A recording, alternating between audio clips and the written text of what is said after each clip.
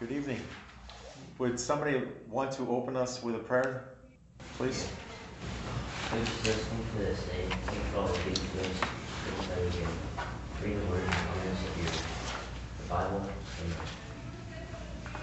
Thank you, Justice. And thank you, everybody that's here tonight. Tonight's lesson is going to be from the book of Matthew, from chapter 3.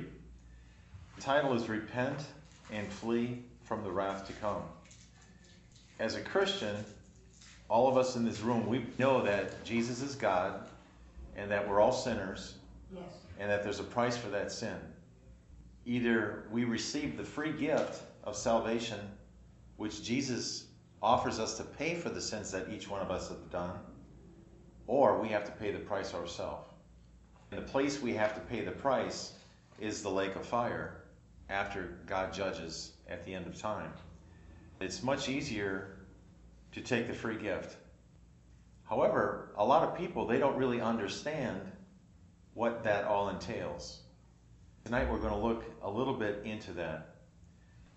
There's a verse right at the top there. It says Proverbs 27:12. A prudent man foresees the evil and hides himself, but the simple pass on and are punished. And that's so true when we think about in the spirit world. There are ways for us to see the evil that's in front of us and then to avoid it. This verse teaches us the simple, the ones that are weak of will or weak of mind. They just walk right into the trap that Satan sets, and they're punished for that. And a lot of times we're punished in this life. For example, if you got caught drunk driving. But most importantly, the people that reject the free gift, they are punished eternally. So let's look at these verses. It's Matthew chapter 3, verse 1 through 12. In those days came John the Baptist, preaching in the wilderness of Judea, and saying, Repent ye, for the kingdom of heaven is at hand. For this is he that was spoken by the prophet Esaias, saying, The voice of one crying in the wilderness, Prepare ye the way of the Lord, make his paths straight. And the same John had his raiment of camel's hair, and a leathern girdle about his loins, and his meat was locusts and wild honey. Then went out to him Jerusalem, and all Judea, and all the region round about Jordan, and were baptized of him in Jordan, confessing their sins. But when he saw many of the Pharisees and Sadducees coming to his baptism, he said unto them, O generation of vipers, who hath warned you to flee from the wrath to come? Bring forth therefore fruits, meet for repentance. And think not to say within yourselves, We have Abraham to our father. For I say unto you, that God is able of these stones to raise up children unto Abraham. And now also the axe is laid unto the root of the trees. Therefore every tree that bringeth forth not good fruit is hewn down and cast into the fire. I indeed baptize you with water unto repentance. But he that cometh after me is mightier than I, whose shoes I am not worthy to bear. He shall baptize you with the Holy Ghost and with fire, whose fan is in his hand, and he will thoroughly purge his floor, and gather his wheat into the garner, but he will burn up the chaff with unquenchable fire. The setting for this is John the Baptist starting his ministry. John the Baptist was the cousin of Jesus. Yes. Jesus' mom is Mary, and her cousin was Elizabeth. And Zacharias and Elizabeth were Levites. He was a priest. She became pregnant, Elizabeth, 6 months before Mary became pregnant with Jesus. And it says Elizabeth was barren her whole life. And her husband, they desperately wanted a child. And they wanted a baby for many years. And now she's past age where she can bear. She's an older lady. And now she becomes pregnant. Can you imagine the joy in that house? So that's really a double miracle, because she was barren her whole life, and now as an older lady, she's pregnant. Mary went to visit her, and it says when they were discussing Jesus, John the Baptist leaped in her womb, in his mom's Elizabeth's womb. And it also says that John the Baptist was filled with the Holy Spirit from his birth. So the first point tonight is John the Baptist heralded the Messiah and preached repentance. John, he came and he said there's a great Savior coming. And he said the kingdom of heaven is at hand. And he said you need to repent of your sins in order to go into heaven, into this kingdom of heaven. But don't you need to surrender first, then repent? That's part of the process. Part of repentance is you have to have a godly sorrow. Yes. And that godly sorrow is a breaking down and a submission. Without that godly sorrow, you really can't repent. Exactly. You can be sorry for you getting caught, for example, but there's a difference between being sorry that you were caught and not doing that deed that made you go to jail, or, for example, the sinning against God in the future. That's really the difference. Godly sorrow works repentance to salvation, and we'll look at that a little bit later in this lesson. Matthew 3:1. In those days came John the Baptist preaching in the wilderness of Judea. If you looked at a map of the Middle East, let's say this is going to be Jerusalem right here. Judea is this area south of Jerusalem, and it's mountainous. So it's very rugged. It would be like going over here to the mountains west of Lynchburg. Blue Ridge? Blue Ridge Mountains, yes. And then 20 miles from Jerusalem, there's a river called the Jordan River. Yes. And that's where John the Baptist baptized. The Jordan River dumps into the Dead Sea. So all of this massive land area, that's where he was preaching and teaching, and then in the river Jordan baptizing. And he was very well known. The people would come from all of that region to hear him preach. Let's learn a little bit about John the Baptist. Luke 1:15-16. This is the angel speaking to Zacharias, John the Baptist's dad, before he was born. For he shall be great in the sight of the Lord, and shall drink neither wine nor strong drink. And he shall be filled with the Holy Ghost even from his mother's womb. That's amazing. That also teaches us that God chooses who the Holy Spirit will indwell. God chooses who goes to heaven, and God chooses who goes to hell. And it says, and many of the children shall he turn to the Lord their God. Jesus' primary ministry was to the Israelites. He came to speak to the Jewish nation. So did John the Baptist. It said, and many of the children of Israel shall he turn to the Lord their God. Israel rejected Jesus as their Messiah and their King, and they put him on the cross. Now, we all put Jesus on the cross in a respect that we're all sinners. Mm-hmm. But Jesus eventually opened up salvation to both the Jew and the Gentile. Mm-hmm. The Bible says, I'm not ashamed of the gospel of Christ, for it is the power of God unto salvation to everyone that believeth, to the Jew first, and also to the Greek, to the Gentile, to us. Luke 1:36-37, again speaking of John the Baptist. And behold, thy cousin Elizabeth, this is the angel speaking to Mary, thy cousin Elizabeth, she has also conceived a son in her old age. And this is the 6th month with her, who is called barren. For with God nothing is impossible. Do you believe that tonight? That with God nothing is impossible? That's true. Amen. So this also gives a timeline. Jesus started his public ministry at the age of 30.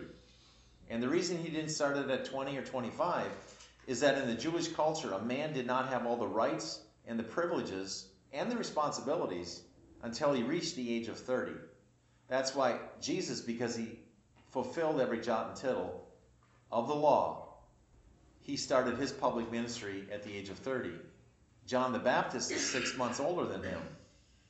So he probably started preaching in that area sometime before his 30th birthday.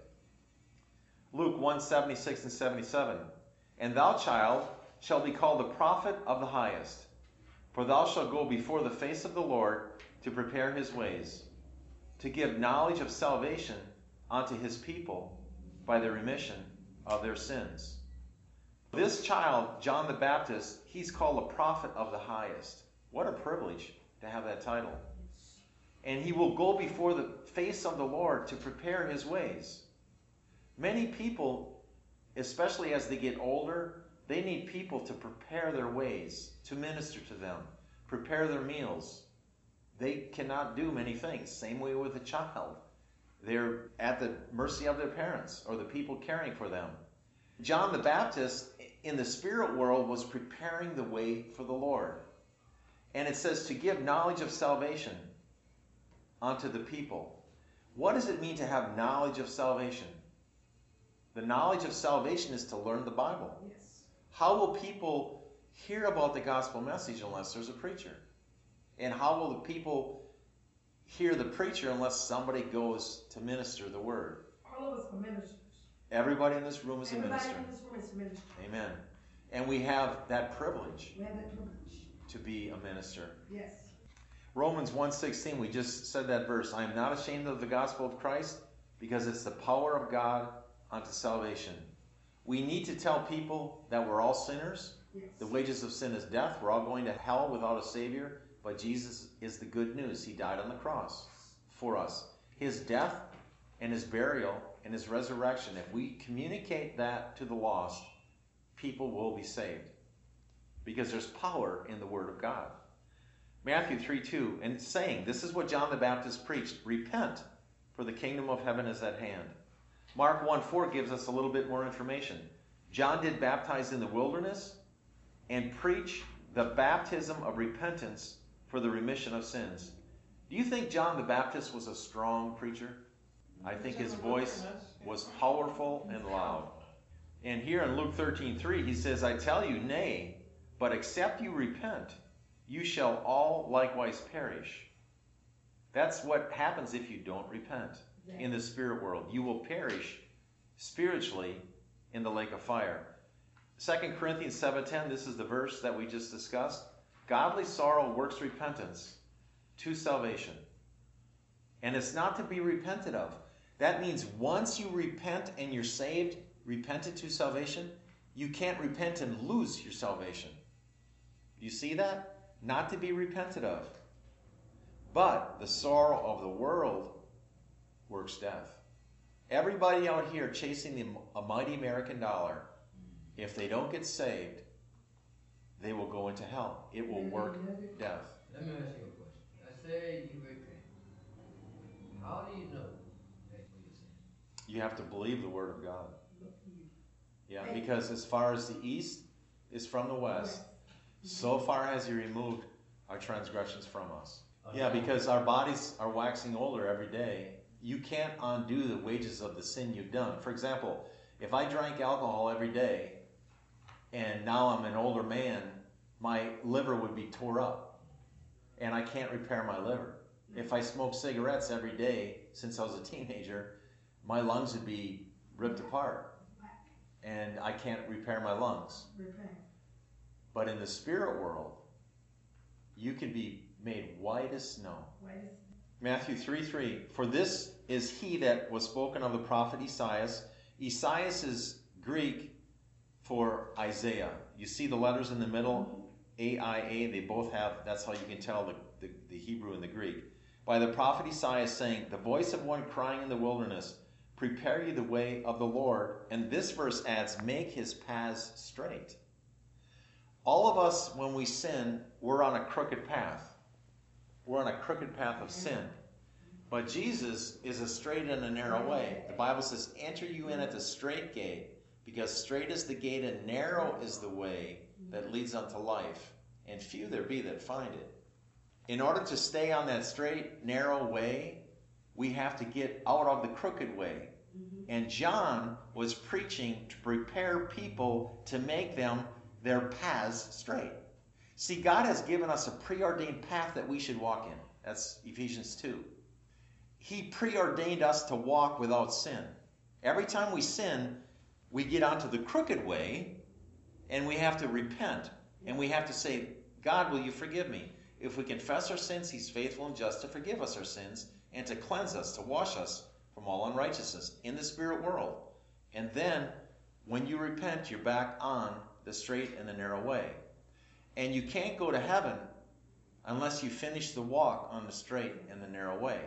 But the good news is, if you're truly a child of God, he's going to keep pulling you back on the path. Isaiah 61, 1 and 2, the Spirit of the Lord God is upon me, because the Lord has anointed me to preach good tidings unto the meek. He has sent me to bind up the brokenhearted and to proclaim liberty to the captives and the opening of the prison to them that are bound, to proclaim the acceptable year of the Lord and the day of vengeance of our God, to comfort all that mourn. People that are in sin, their hearts are broken. And in the spirit world, the only way to bind that broken heart is for God to fix you, to repair you, to restore you. He can restore what the locusts have eaten because of sin in our life. And it says, proclaim liberty to the captives.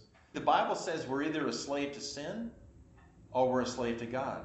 You can't be a slave to both. You can't be wishy-washy. A double-minded man is unstable James tell you not to be double-minded. in all of his ways. You either have to love God or love mammon. You can't love them both. Jeremiah 6:10, to whom shall I speak and give warning that they may hear? Behold, their ears uncircumcised, and they cannot hearken. Behold, the word of the Lord is unto them a reproach, and they have no delight in it. Do you know in the world today, many people, if you try to share the word of God with them, they want to have nothing to do with it. And it says, unto them the word is a reproach. Yes. That means it's like something that they disrespect, they look down upon. Yes. And it says they have no delight in it. How many of you love to be with little children? Don't they just delight your soul? Yes. My granddaughter was over last night, and so was my grandson. And just running around the house, there's so much life in the house when little kids are running around, right? Because they're so busy with everything.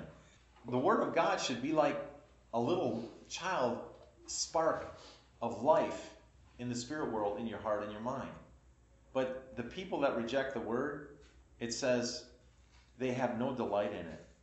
No delight in it. And if we met somebody that had no delight in children, would we say they were like a Scrooge or something? Like a Christmas Scrooge? Yeah, they're bitter. They're bitter. There's something wrong with them.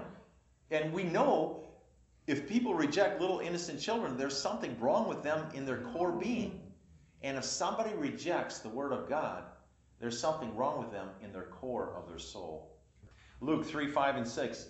Every valley shall be filled, and every mountain and hill shall be brought low, and the crooked shall be made straight, and the rough ways shall be made smooth, and all flesh shall see the salvation of God. In this verse, you can visualize mountains and valleys and a crooked way. Well, those mountains represent the sin in our life, and the valleys, the weaknesses in our being. And the crooked way is our path of sin. But God's going to tear down those mountains of sin. He's going to fill in the depressions and the emotional shortness we have in our life. He's going to make that crooked path of sin straight. And it says, all flesh. That means every person who's already lived, is living, and will live, shall see the salvation of God. The grace of God that brings salvation has appeared to all men. And that means at the judgment seat, nobody will have an excuse. And this verse says, all flesh shall see the salvation of God. Matthew 3:4.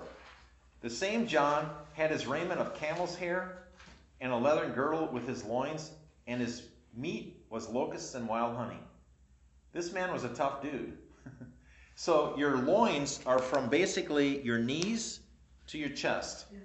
He was covered, it says here, with a camel skin. his raiment, his coat, was camel hair. And I can almost envision how itchy that might be. And he said he ate locusts and wild honey. I can go for the honey part, but I'm not sure I want to go for the locust part. But you know, God allowed you to eat locusts. Leviticus 11:22 says, even these of them you may eat, the locust after his kind, and the bald locust after his kind, and the beetle after his kind, and the grasshopper after his kind. And I've been traveling into different countries where they do eat bugs. Deuteronomy 32:12. So the Lord alone did lead him, and there was no strange God with him.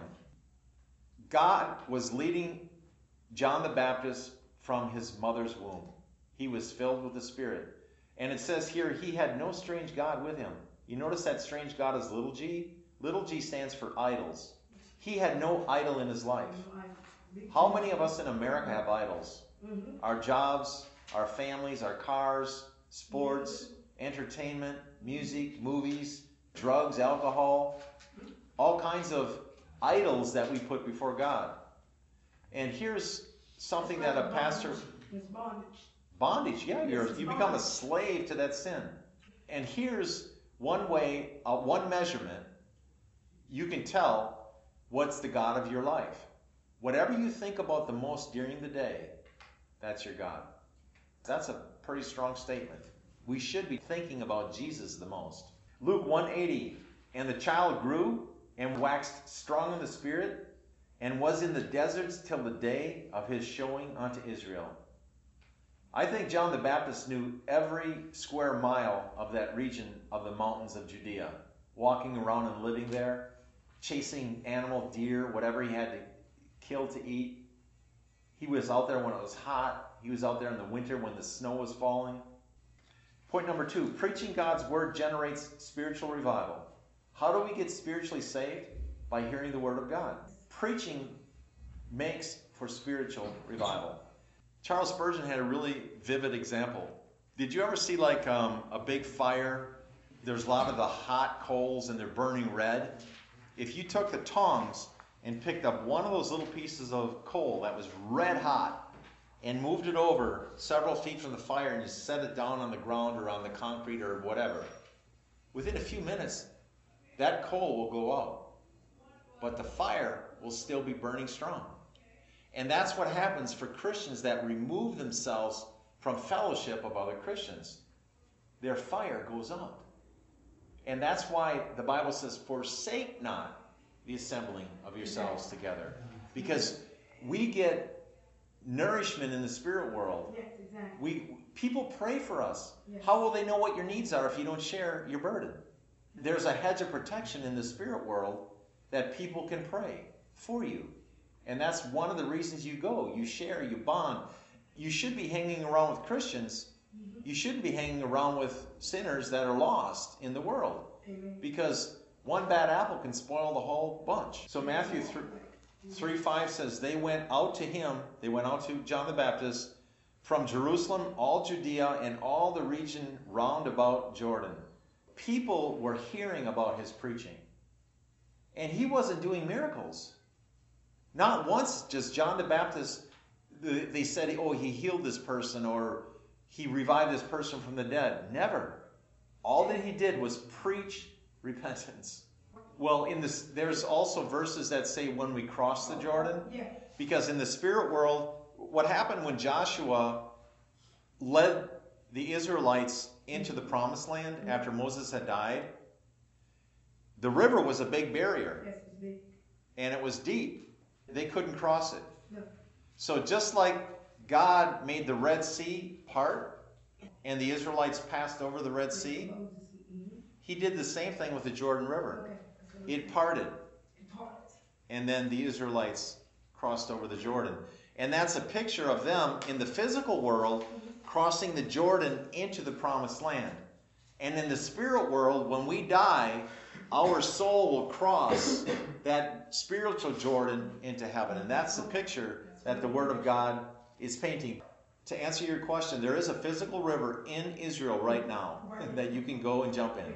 Luke 3:3, and he came into all the country about Jordan, preaching the baptism of repentance for the remission of sins. So he wasn't just preaching and teaching right there on the Jordan River. He was in that total area, many, many hundreds of square miles. Luke 7:26 and 27. This is Jesus speaking about John the Baptist. But what went you out to see? A prophet? Yea, I say unto you, and much more than a prophet. This is he of whom it is written, Behold, I send my messenger before thy face, which shall prepare thy way before thee. And Luke 7:28. For I say unto you, this is the next verse, Jesus still speaking. For I say unto you, among those that are born of women, there is not a greater prophet than John the Baptist. But he that is least in the kingdom of God is greater than he. Yes. That almost seems like a puzzle, because there's been billions and billions of people who've been born. On the earth today, there's 7 billion people estimated. Jesus is saying, among all these people born of a woman, there's none greater prophet than John the Baptist. So Jesus is putting him on a pedestal. There's none greater. No. Because he was filled with the Holy Spirit from his mama's womb.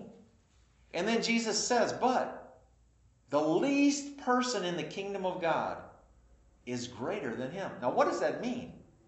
The last is first. Sorry? The last is first. That's true. But this is actually speaking to, we're in the flesh. We're in the flesh. And every one of us, every day, we sin because we're in the flesh. So no matter how great you are working and striving to fight sin in your life, you're still in the flesh. Sometimes even do daily sins that you don't even know you're doing that. That's right.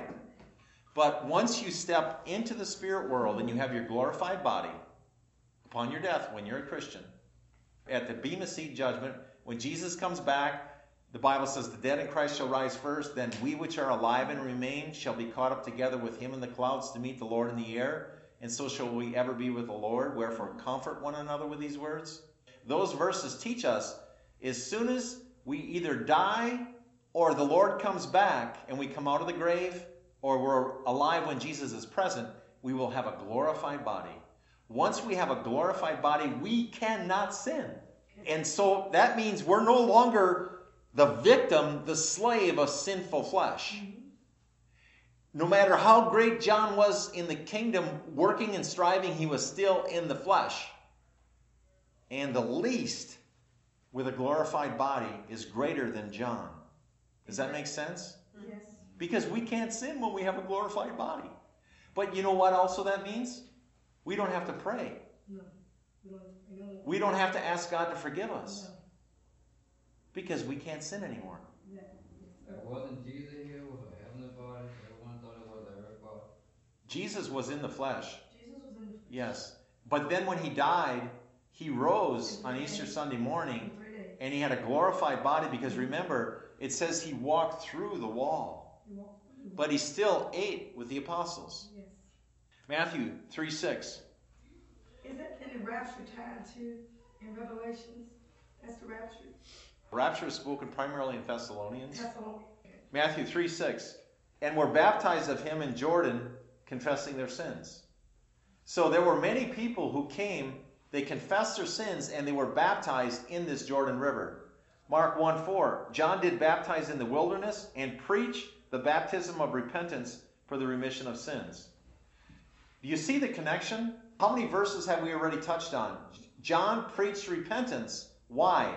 For the remission, for the washing away, for the covering of your sins with the blood atonement.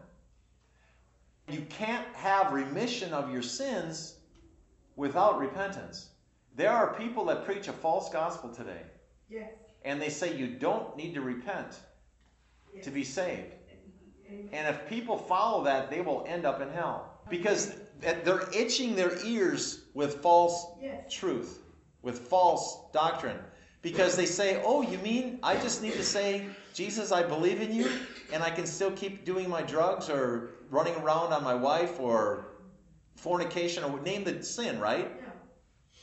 No. Or stay away? You can't get into You heaven can't get in heaven. by believing that false gospel. In Revelation chapter 22, it says, "Blessed are they that do his commandments, Okay. that they may have right to the tree of life and may enter into the city." Because without are all dogs and sorcerers and whoremongers and idolaters It's a lot of them. and everyone that loves and makes a lie. Yes, those are the people who go to hell. Those verses start with the ones who go into the gates, into heaven, into New Jerusalem, Seven churches. are the ones who do the commandments. Yes. You can't just say, "Oh, I believe the commandments," and then break them. You have to fight sin by doing the commandments. Now, we all fall, right? We all trip. We all fall short. That's when we confess our That's when sins. you confess your sins. That's right. Mark 1:5. "And there went out unto him all the land of Judea, and they of Jerusalem, and were all baptized of him in the river Jordan, confessing their sins." 1 John 1:9, this is the verse we just mentioned. "If we confess our sins, he is faithful and just to forgive us our sins, and to cleanse us, to wash us, to make us as white as snow from all unrighteousness." All. That means every kind of sin we can do, God will forgive. Point number 3. The gospel warns of God's wrath and punishment for unrepentant sinners. Matthew 3:7. "But when he saw many of the Pharisees and the Sadducees come to his baptism, he said unto them, O generation of vipers, who has warned you to flee from the wrath to come?" John the Baptist, when he saw these Sadducees and the Pharisees come, he didn't straighten up his tie and say, "Whoa, I got to shine my shoes and look presentable to these men," because they were the leaders. He didn't even say, "Hey, how are you doing today? How was lunch?" You know how he talked to them? He says, "O generation of vipers." Vipers are snakes. Vipers are deadly. They kill people. And he's calling them a generation of vipers. He says, "Who has warned you to flee from the wrath to come?" Remember several months ago when it was hurricane season? Yes. And that huge hurricane was coming into Florida. The people were warned 2, 3, 4 weeks ahead. This hurricane is coming, this hurricane is coming. So many people packed up and they went north into northern Florida, even into Georgia. And then this terrible hurricane moved through very slowly every couple of hours, right? They move slow and they just tear up everything in their path. And then it passed on. And when it was safe, those people drove back to their homes. They probably had to do some repairs, and there was flooding and that sort of thing. But at this time, 3, 4 months later, much of that hurricane has been forgotten. The hurricane of hell is coming. The wrath of God is coming. And you can't drive away and get away from it, because it's in the spirit world. And God's... I'd drive away if I had a car. Yeah. And God's wrath, when it comes, it stops and it stays. It doesn't pass away. And you can't ever get out of that wrath if you're in it. It's a forever wrath. And in fact, the wrath, that hurricane, keeps getting stronger and stronger and stronger throughout eternity. It's a wrath we don't want. And John the Baptist is saying to these Pharisees and these Sadducees, "Who has warned you? I will warn you. I will preach." But see, the Pharisees, they believed in an afterlife. They believed you had a soul. But they also thought you got to heaven by works. They had 600 plus little rules to keep. And they were very diligent in keeping every one of those rules. But God said, you don't get into heaven by your works, not by works of righteousness which we have done, but according to his mercy he saved us. By the washing of regeneration, that's that washing away of the sins again, and the renewing of the Holy Ghost. Matthew 23, 27 and 28. This is Jesus speaking again directly to these scribes and these Pharisees. "Hypocrites, for you are like unto whited sepulchres, which indeed appear beautiful outward, but are within full of dead men's bones, and of all uncleanness. Even so, you also appear outwardly righteous unto men, but within you, you are full of hypocrisy and iniquity. So Jesus is telling these Pharisees and these scribes, these leaders of the Jews, and the Sadducees would also fall into that group. He said, you're like a whited sepulcher. Have you ever gone into a cemetery and saw those little houses, the above ground tombs? That's what he's referring to here as a sepulcher. And what they would do in Jerusalem is they would paint them white, and they looked so beautiful. But inside were dead men's bones.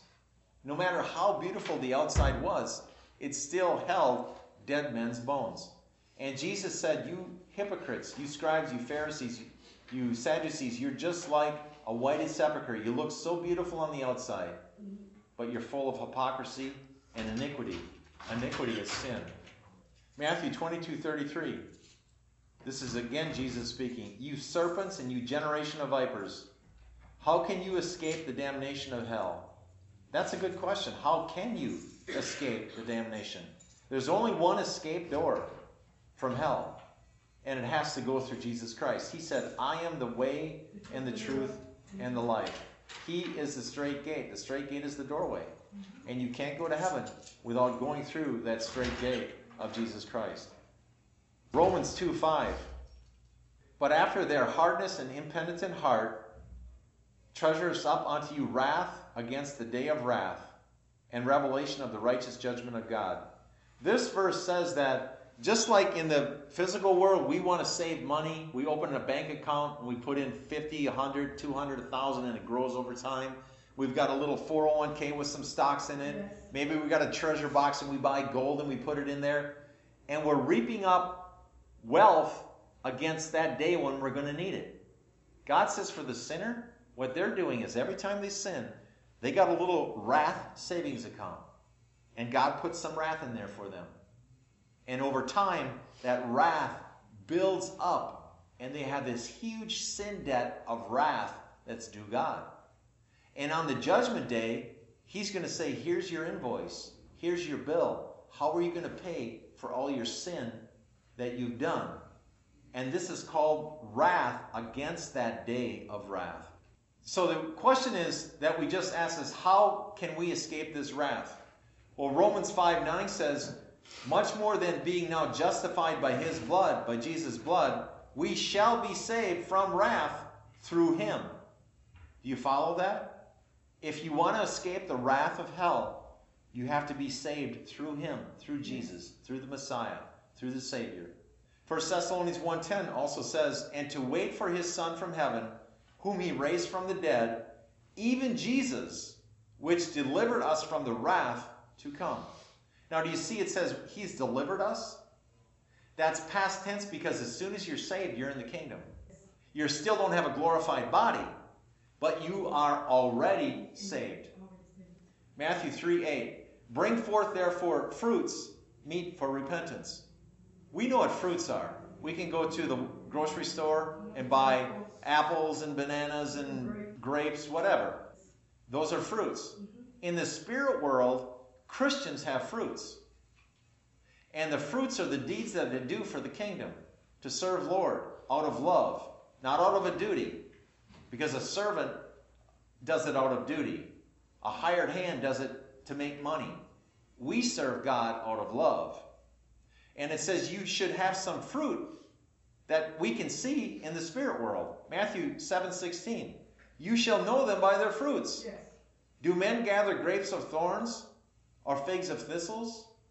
You don't have on a thorn bush grapes. Or on a fig tree you don't have thistles. They don't go together. One represents the fruit of the Spirit, and the other one represents the deadly fruit of the flesh. John 15:5. This is Jesus saying, I am the vine, and you are the branches. He that abideth in me, and I in him, the same bringeth forth much fruit. For without me you can do nothing. When I was a boy, my parents had a fairly big garden, and sometimes we would grow watermelon, and other years we would grow cantaloupe. As those plants grow, there's a main vine, and off of that main vine are little branches. And off of those branches are where the fruit grow, the cantaloupe or the watermelon. If you cut that branch off, the watermelon will die. It's not getting any nutrition through that branch. Well, the branch is connected to the vine that goes all the way to the roots into the ground. Jesus is that main vine. And as a Christian, we become that branch. Do you have watermelons or cantaloupes on your branch in the spirit world? Because if you don't have fruit, Jesus says you need to check and see if you're really saved. John 15:5 says, I am the vine and you are the branches. He that abides in me and I in him, the same brings forth much fruit. For without me you can do nothing. And then the fruits of the Spirit that you mentioned here, Galatians 5:22 and 23. But the fruit of the Spirit is love, joy, peace, long-suffering, gentleness, goodness, faith, meekness, and temperance. And against such there is no law. You know, they don't put you in jail for being in love or for having faith or being gentle. They put you in jail for breaking the law when you murder and steal. Okay, do you see how God's word is good? Now, if you know people that come to mind that are just hateful people, that means they don't have fruit. You will know them by their fruit. However, if you see somebody who's full of joy and love, that's their fruit. And you see how we can tell them? God says we need to discern. We need to have a spirit of discernment. And part of being able to judge people in the spirit world, we don't judge people in the physical world like, oh, my shoes are better than your shoes, like teenagers do, right? God doesn't care about that. But he wants us to have discernment in the spirit world. And we shouldn't hang around with people that are bad. Point number 4. This is the last point. Self-deception ends in spiritual ruin and eternal destruction in hell. Most people who go to hell, they neglect so great salvation, and they say, well, I'm really not that bad of a person. Because you can always find somebody worse. You can always look at Hitler or Stalin. However, God doesn't judge us based on somebody else. Well, he judges it on his standard, which is perfection. And none of us, it says, for all have sinned and come short of the glory of God. There's not a just man upon earth that doeth good and sinneth not. So by God's standard, we all are going to hell. Because for him that knoweth to do good and doeth it not, to him it is sin. If you should keep the whole law and yet offend in one point, you're guilty of all. There's so many verses that say we're all sinners. However, God died as the perfect Lamb of God. And if we receive him as our Savior, then God looks upon us and sees the blood of Jesus covering our sins in the spirit world, and we're justified. We become clean and righteous through Christ. Matthew 3:9. And this is John the Baptist still speaking to these Pharisees and the scribes. And he says, and think not to say within yourselves, we have Abraham to our father. For I say unto you, that God is able of these stones to raise up children unto Abraham. These scribes and these Pharisees, they were very prejudiced people. And they said, you know what? We're Jews, we're Israelites. And God's going to let us into heaven just because we're Israelites. But that's the way they thought. You're correct. That's not what gets you into heaven. And John the Baptist is saying, God doesn't need the children of Abraham to populate heaven. It says here, God is able of these stones to raise up children. All of those stones along the Jordan River, he could have turned them into people that were believers. But John the Baptist is not saying, because you're a child of Abraham, don't fool yourself. That's not what's going to get you into heaven. Now in the Old Testament, there was a queen named Esther. And her uncle was Mordecai. Esther was a Jew. And she was married to the king. And the king had a right-hand man named Haman. Haman was wicked. And Haman hated all the Jews. And he got the king to sign a proclamation that all the Jews would be killed on this certain day several months into the future. All of the Jews were mourning. And Mordecai, the uncle of the queen, comes to her and says, you know what? You think you're going to escape being annihilated by Haman just because you're the king's wife. That's not going to matter. when the king finds out you're a Jew, his proclamation is you have to die. The same thing goes in the spirit world. We all are like under Haman's curse. Now let me read this verse.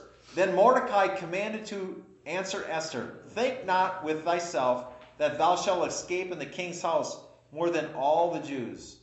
And the same thing goes for those Jews that thought they would escape God's judgment just because they were Jews.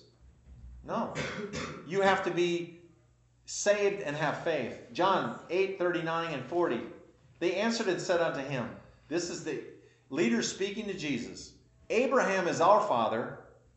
Jesus saith unto them, if you were Abraham's children, you would do the works of Abraham. But now you seek to kill me, a man that has told you the truth, which I have heard of God. This did not Abraham. So Jesus is telling these scribes and these Pharisees, these leaders, you want to kill me, and you say you're Abraham's children. See, Abraham never tried to kill me. Abraham loved me. And they also got very angry because they said Abraham loved me, meaning he was alive when Abraham. They said, you're not even 50 years old. How could you have talked to Abraham? And then they sought the more to kill him because in essence, Jesus was saying, because I'm God. I made Abraham. And they said, no, you're not God. And they said, let's kill him. Galatians 3:29. If you be Christ's, then you are Abraham's seed and heirs according to the promise. God gave the promise to Abraham that all nations would be blessed through him. This verse says, if you are Christ's, then you're Abraham's seed. But if you're not Christ's, you're not Abraham's seed. Matthew 3:10. And now also the axe is laid unto the root of the trees. Therefore every tree which brings not forth good fruit is hewn down and cast into the fire.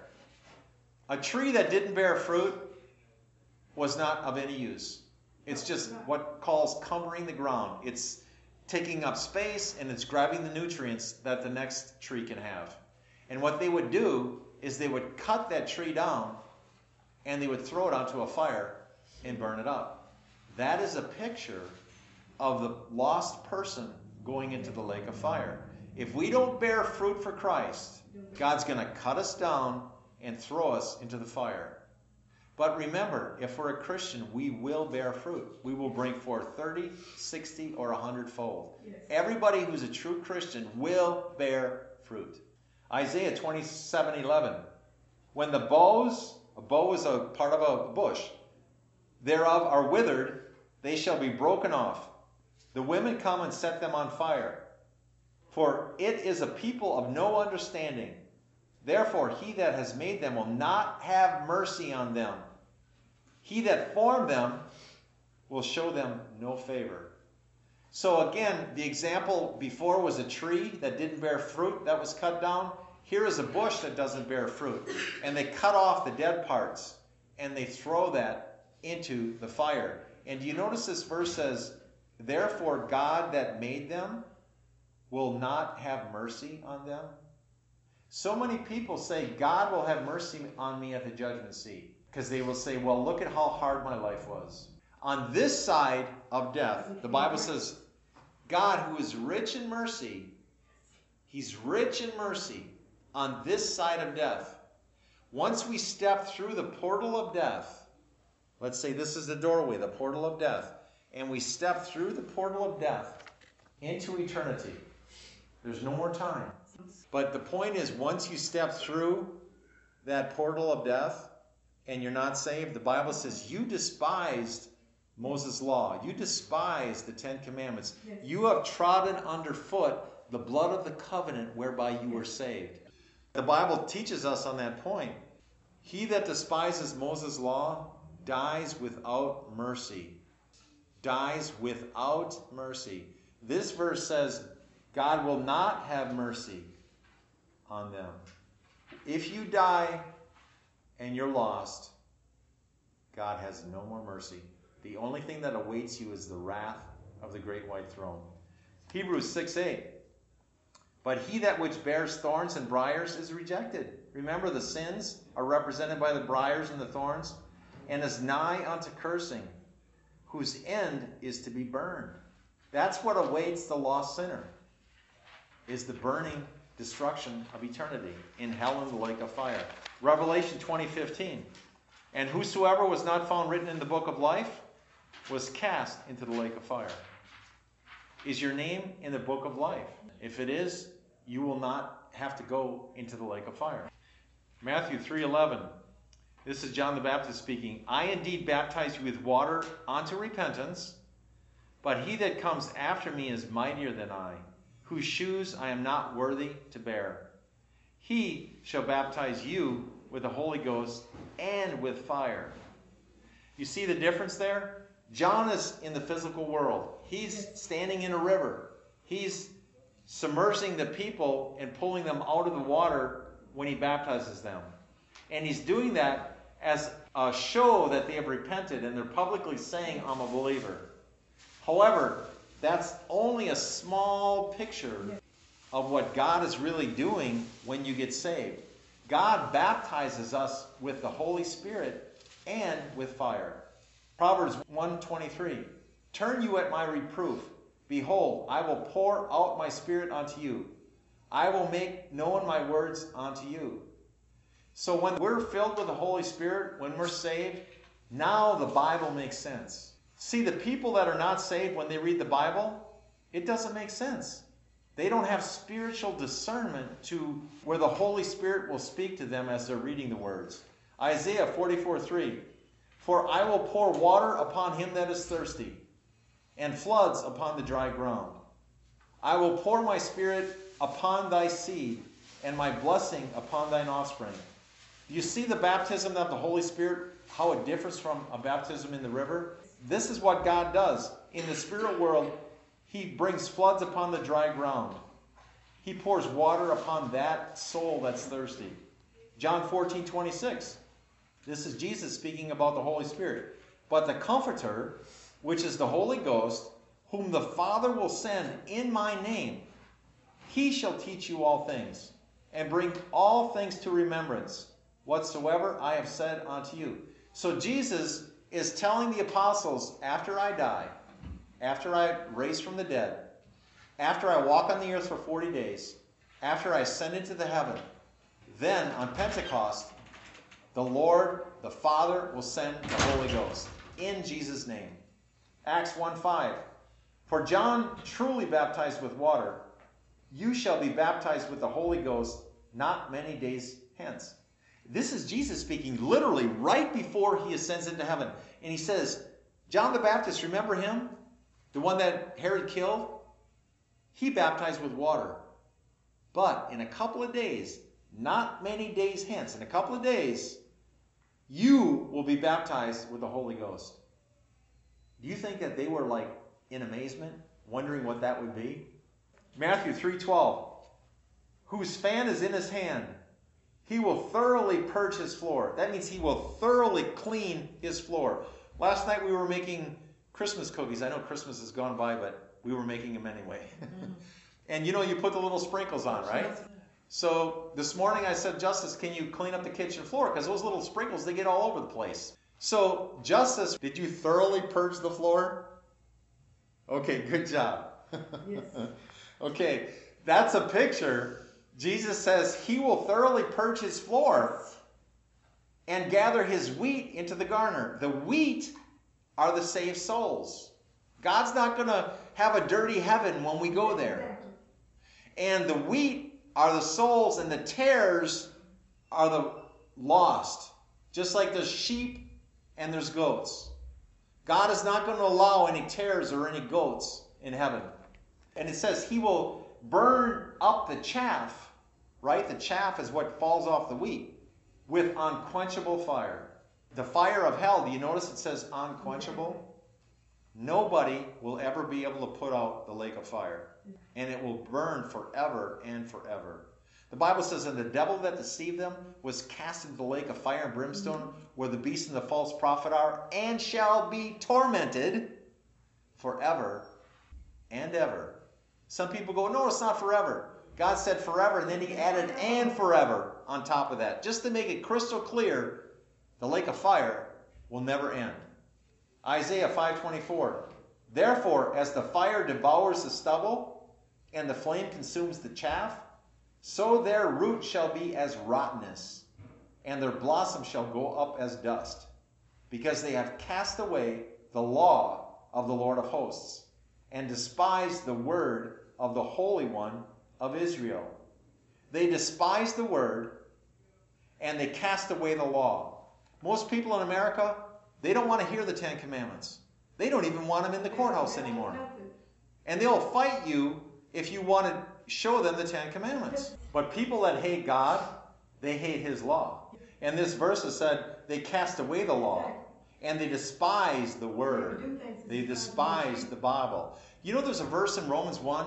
It says, the wrath of God is revealed from heaven against all ungodliness and unrighteousness of men, who hold the truth in unrighteousness. Hold means they suppress it down. They push the word of God down. Malachi 3:2. But who may abide the day of Jesus' coming? And who shall stand when he appears? For he is like a refiner's fire and like fuller's soap. The Bible says Jesus is a consuming fire. And anybody who doesn't have a glorified body will be consumed by that fire. And this verse says here, who may abide the day of his coming, and who can stand when he appears, because he's a refiner's fire. Malachi 4:1. For behold, the day cometh, and shall burn as an oven. All the proud, yea, and all that do wickedly shall be stubble. And the day that comes shall burn them up, saith the Lord of hosts, that it shall serve them neither root nor branch. They will leave them neither root nor branch. Nothing will be left of them in the spirit world. They will all end up in the lake of fire like an oven. Imagine if somebody put you in an oven and turned it on. That would be torture, and then you would die. God's going to do that in the spirit world in the lake of fire. Sometimes people go, why would God ever do that? Do you know how righteous and holy God is? That's just a small picture of how righteous and holy He is. That is what we deserve when we sin. He's that righteous and holy. Matthew 13:30. Let them both grow together until the harvest time. And in the time of harvest I will say to the reapers. The reapers are the angels. I will say to the reapers, gather you together first the tares, and bind them in bundles to burn them. The tares are the unbelievers. But gather the wheat into my barn. The barn here is heaven. So God's going to say to the angels, you separate them. The tares you cast into hell. The wheat, they come into heaven. And see, before the judgments, our souls are represented, because the body's going to be in the grave. But when God judges, He's going to make those dead bodies come out. The dead in Christ shall rise first. So there's multiple points to the resurrections. Yes, right. And the great white throne resurrection is when the lost will be resurrected. And it says, I saw the dead, small and great, stand before God. And the books were opened. And another book was opened, which is the book of life. And they were judged out of those things written in the books. Judged out of those things written in the books. That means every time we do something, God is a recording angel who writes in the book what we did. There's another book which is called the Book of Life. Okay. They will be judged out of those things written in the books. So every time they sin, there's more punishment that goes into their eternal judgment. Matthew 13:40. As therefore the tares are gathered and burned in the fire, so shall it be in the end of this world. See, this world will end. And at the end of this world, there's going to be the judgment. And then in chapter 21 of Revelation, it says, John writing, and I saw a new heaven and a new earth coming down. And he says it's prepared by God as a bride for her husband. That's how beautiful this new Jerusalem is going to be. Mark 9:48, where the worm dieth not, and the fire is not quenched. In the lake of fire, those bodies that are dead are going to be eternally consumed with worms going in and out of them. And it says the fire is not quenched. You cannot put that fire out. When you guys were little, remember we would go to Buena Vista camping? And then if we had a fire the night before, what would we do? We'd pour water on it, right? And that water would quench that fire. It would put that fire out. It says the fire of the lake of fire is not quenched. 2 Thessalonians 1, 8, 9, the last verse for today. In flaming fire, taking vengeance on them that know not God. God is going to take vengeance. We're not supposed to get vengeance in this life. There's another verse that says, vengeance belongeth unto me, I will recompense, saith the Lord. We don't need to get vengeance with anybody. And this verse says, in flaming fire. Remember, God is a consuming fire. Taking vengeance on them. Who's going to have the vengeance? Them that know not God, and that obey not the gospel of our Lord Christ, who shall be punished with everlasting destruction from the presence of the Lord and from the glory of his power. The people who go into the lake of fire did not obey the gospel. They did not obey the commandments. And now God will take vengeance on them. And it will be an eternal destruction. And so we go back to the title for this lesson, repent and flee from that wrath to come. And the only way to avoid the wrath is to be saved. We all said we were Christians in this room today. Everybody raised their hands. So I guess the challenge then for 2018 is for us to share this gospel with people that we know are lost. Now, we don't want to beat them over the head with a hammer. So we need to have discernment. But God will give us the words to say at the appropriate time if we ask him. Josiah, can you close us with a prayer, please? Lord, thank you for today. Thank you for everything that you've given to us, just that we're able to be alive right now and just serving you. Just thank you for this Bible study that we did. Just thank you that you were able to have your word speak to us, and please let it speak to each one of our hearts individually in a different way. And just show us what you want us to do for 2018. And just please bless the rest of our evenings and just continue us to stay in your word. Amen. Amen. Thank you, Josiah. You are dismissed.